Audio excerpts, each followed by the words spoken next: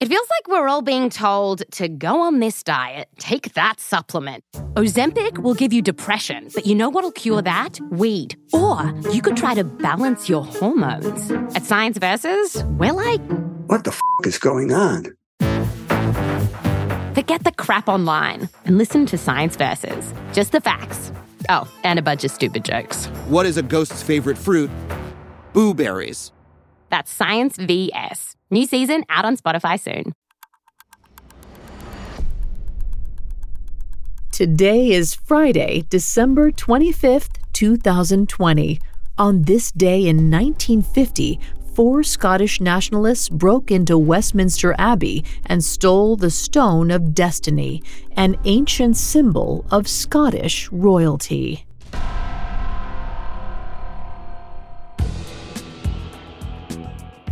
Welcome to Today in True Crime, a Spotify original from Parcast. Today we're covering the shocking theft of the Stone of Destiny. Let's go back to London in the early morning hours of December 25th, 1950.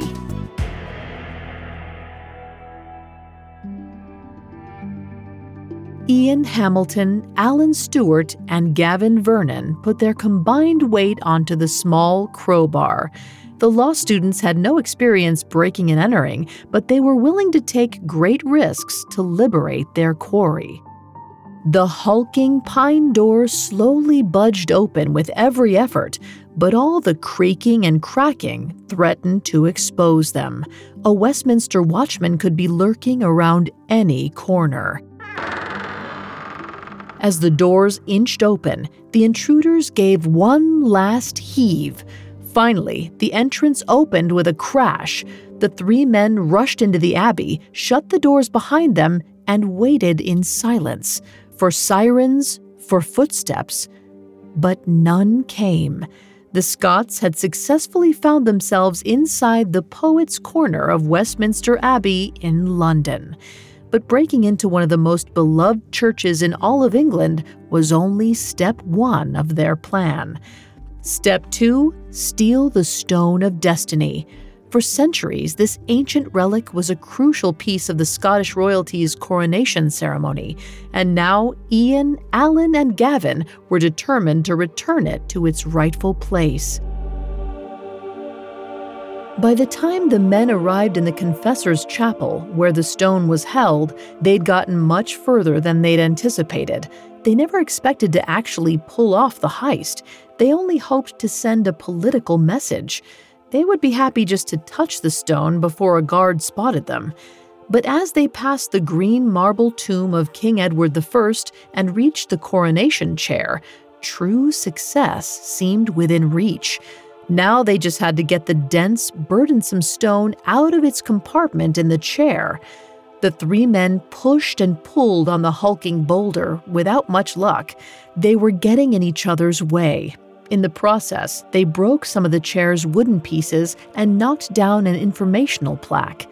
At first, the relic wouldn't budge, but Ian, Alan, and Gavin kept pushing.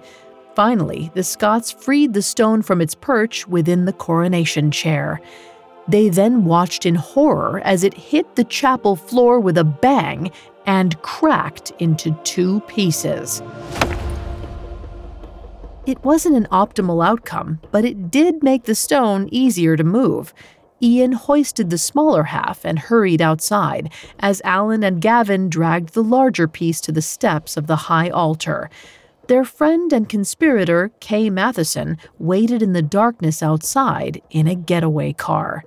Around 5 a.m., Ian placed his slab into the back seat of Kay's car, but the activity caught the attention of a police officer, and the officer was now headed in their direction.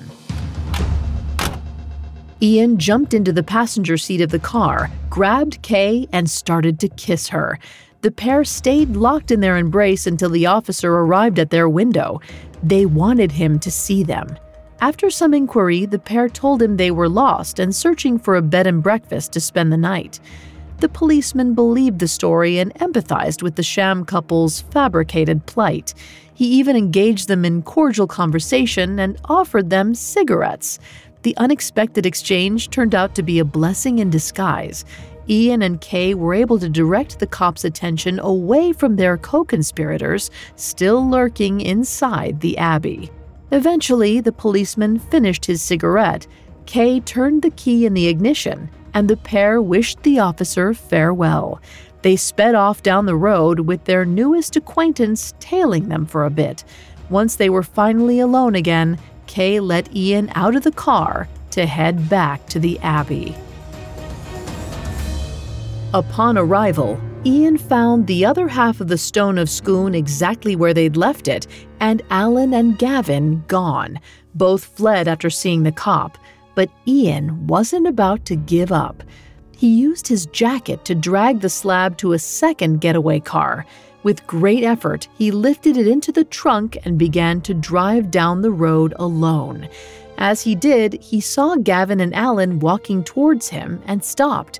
Alan hopped in the passenger seat alongside Ian, but Gavin worried that an alarm had already been raised and the authorities were after them.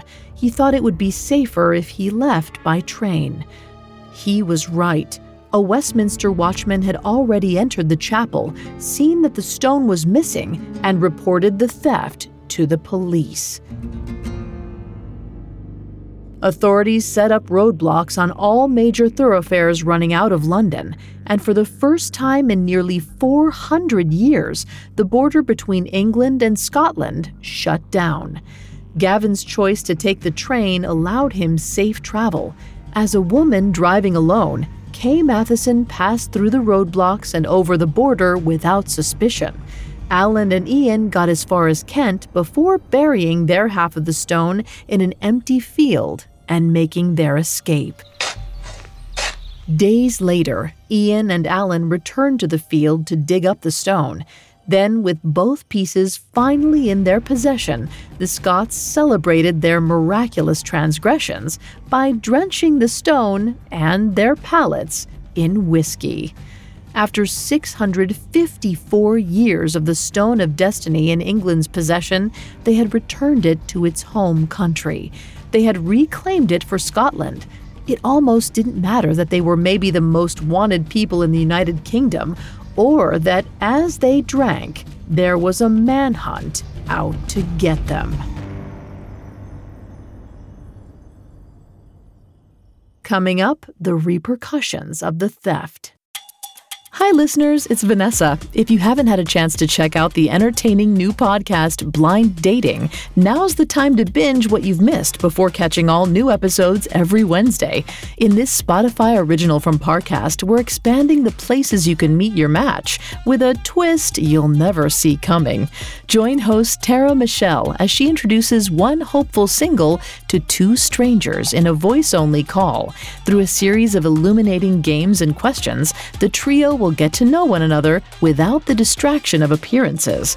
But once the cameras are turned on, is personality still enough for these strangers to fall for each other, or will they say farewell? Connect with new episodes of Blind Dating every Wednesday. You can find and follow Blind Dating free on Spotify or wherever you get your podcasts. Now back to the story. On December 25th, 1950, 3 Scottish law students and 1 science teacher stole the Stone of Destiny from Westminster Abbey in London. All 4 were members of the Covenant movement in Scotland, a group that advocated for Scottish sovereignty. For centuries, the Scottish crown used the Stone of Destiny, also known as the Stone of Scone, as an integral part of their coronation ceremonies. In 1296, after winning the Battle of Dunbar, King Henry I of England seized the relic and brought it to London. Henry then commissioned a woodworker to build an oak throne to house the relic. This became known as the coronation chair. It allowed the stone to fit neatly inside a nook located directly below the seat. The chair was then placed inside the Confessor's Chapel at Westminster Abbey, where it was used for English and ultimately British coronation ceremonies. The stone itself isn't much to look at. It's a block of red sandstone that weighs 336 pounds. Its only adornments are 2 iron rings near each end and a poorly carved cross on one side. There's no inscription.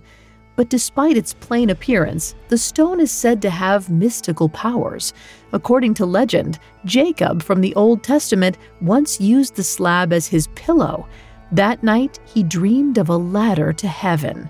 There are also rumors that it groans when the rightful sovereign sits on it, but remains silent beneath a conqueror. Prior to the theft in 1950, Scottish bars were apparently filled with idle conversations, joking about stealing the Stone of Destiny. This happened for years, but no follow-through happened until Ian Hamilton rallied his friends and concocted a scheme. Prior to the theft on Christmas, the Scots traveled to Westminster Abbey on a number of reconnaissance missions. They learned the general patterns of the night watchmen. But more importantly, they noticed that one of the Abbey's side doors was made of pine, soft enough to pry open. After the grueling experience of stealing the stone and returning both broken pieces to Scotland, Ian had the relic repaired. 4 months after the burglary, officials found the repaired Stone of Destiny beneath a draped Scottish flag in the Arbroath Abbey, where in 1320, Scotland asserted their independence from England and the Church. Officials then returned the stone to Westminster Abbey. Investigators eventually tracked down Ian, Alan, Gavin, and Kay. The young nationalists hadn't been particularly careful about keeping their plans under wraps. They also left behind quite the crime scene. Ian Hamilton, who eventually became a criminal lawyer, later said, "I've defended a lot of daft people during 30 years as a criminal lawyer, but I doubt very much if I've defended anyone who was as daft as we were then." Despite their reported daftness, no charges were ever pressed. To avoid more media attention and to prevent any political upheaval, the Scots were let go, and they were welcomed back to their country as national heroes. Some apparently rarely paid for beer again. In 1996, British Prime Minister John Major announced that the Stone of Destiny would be moved back to Scotland. Today, it's kept in Edinburgh Castle and lent out to England in good faith whenever a coronation ceremony is held at Westminster Abbey.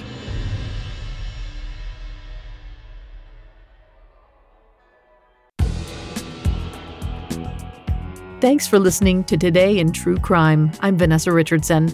Today in True Crime is a Spotify original from Parcast. You can find more episodes of Today in True Crime and all other Spotify originals from Parcast for free on Spotify. We'll be back with a brand new episode tomorrow in True Crime. Today in True Crime is a Spotify original from Parcast. It is executive produced by Max Cutler, sound designed by Juan Borda, with production assistance by Ron Shapiro, Carly Madden, and Bruce Kitovich. This episode of Today in True Crime was written by Connor Sampson, with writing assistance by Alex Benedon and fact-checking by Cheyenne Lopez. I'm Vanessa Richardson.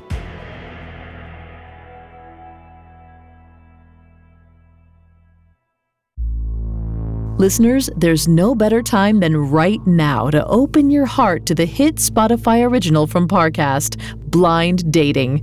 Every Wednesday, find out if personality alone is enough to make a love connection. Follow Blind Dating, free on Spotify or wherever you get your podcasts.